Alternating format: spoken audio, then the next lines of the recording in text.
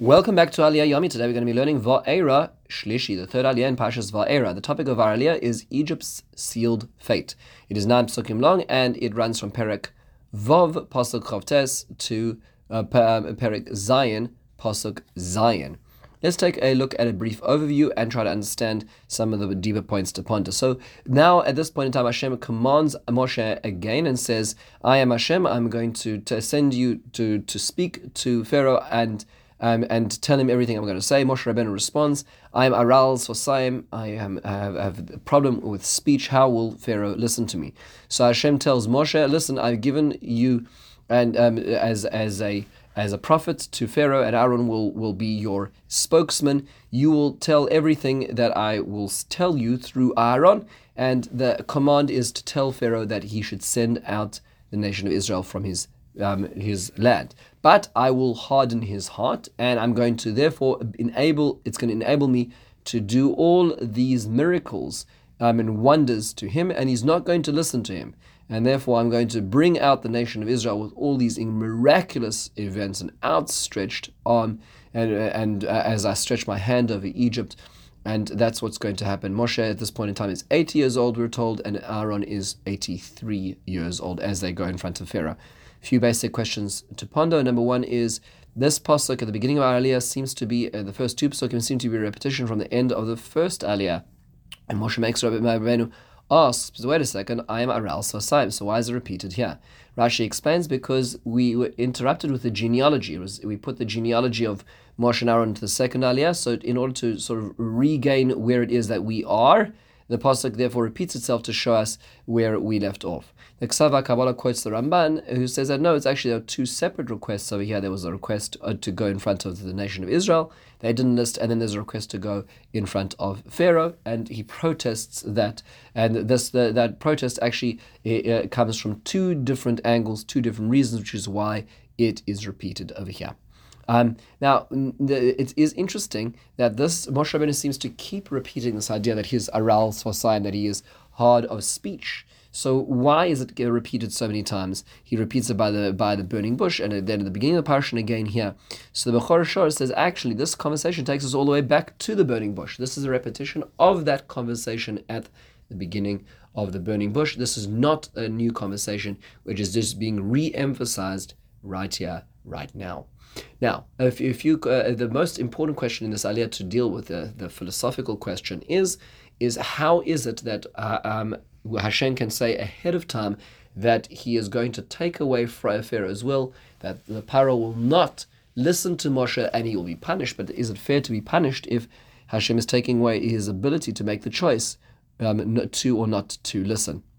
In fact, the Medrash Rabbah over here, Ratia in Parsha Yud Gimel, says that Rabbi Yochanan says, "Mikan pischon pe leminim loymar lo harsa mimenu shiaset shuva." Look at this. You can the heretics can say that this is an opportunity for people to say that Hashem did not give him free will, and they will criticize us. So how do we understand this? What's really going on in this case as well? So there's a few different ways of interpreting this. The Shadal Rav Rutzato says in actually here at the beginning of our parsha in Perek Zayin Pasuk Gimel, our Aliyah, that in fact there was no gezerah.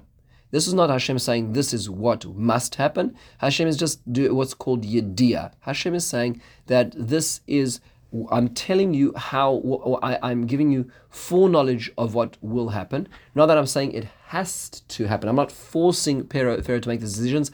I know he will make these decisions. So it's not that Hashem is forcing Pharaoh to make these decisions. It will be what he will decide. I'm telling you. This is the foreknowledge versus divine decree of very different ideas, and therefore omniscience is not as much of a difficulty to free will, as the Shadal points out. Another perspective is the Sforno. So he says really the hardening of the heart of Pharaoh was for Pharaoh not to capitulate because of the pain, meaning Pharaoh really didn't want to listen to Moshe. He really did not want to let the people go, but the problem was that at a certain point the pressure applied would make him capitulate and collapse because it was just so painful, but really he didn't want to. He'd be tortured to the point of collapse. But if you were to ask him after the torture was finished, he'd say, I would never have let them go.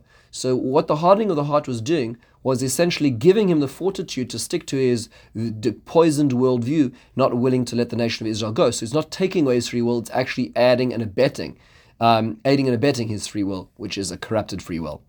The Midrash Rabbah actually answers this question. As the Gemara in Bava Metzia also talks about this as well, and that is that there is a point of no return, meaning to say a person can make bad decisions, corrupt decisions in their life, and that's their free will. And at a certain point, there's no way back. I mean, they go just too far to make corrective actions.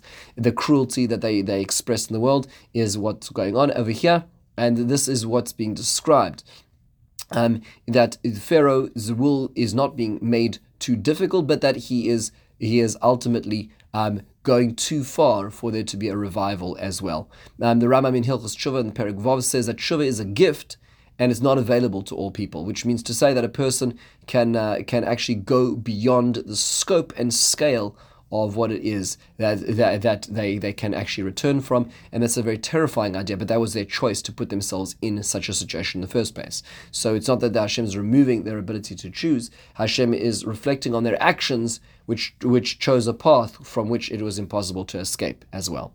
Finally, one last question is, why do we need to know the ages of Moshe and Aaron? Why is that integral to understanding our Aliyah? So the Ksava Kabbalah Rav Yaakov Tzvi Mecklenburg explains that despite their age, they were still ilacritous. They still served Hashem with zeal, leading especially the nation of the Jews. Is a very difficult thing. It requires more than 24 hours a day, and certainly in the formation of this nation, which weren't yet necessarily bought into this whole concept, was a very difficult and very energy-consuming expression and idea, and they did this despite their age, which is what's giving them the extra credit. Now we're about to hear as the program begins, and that's the next Aliyah in Revi. Meantime, have a wonderful and meaningful day.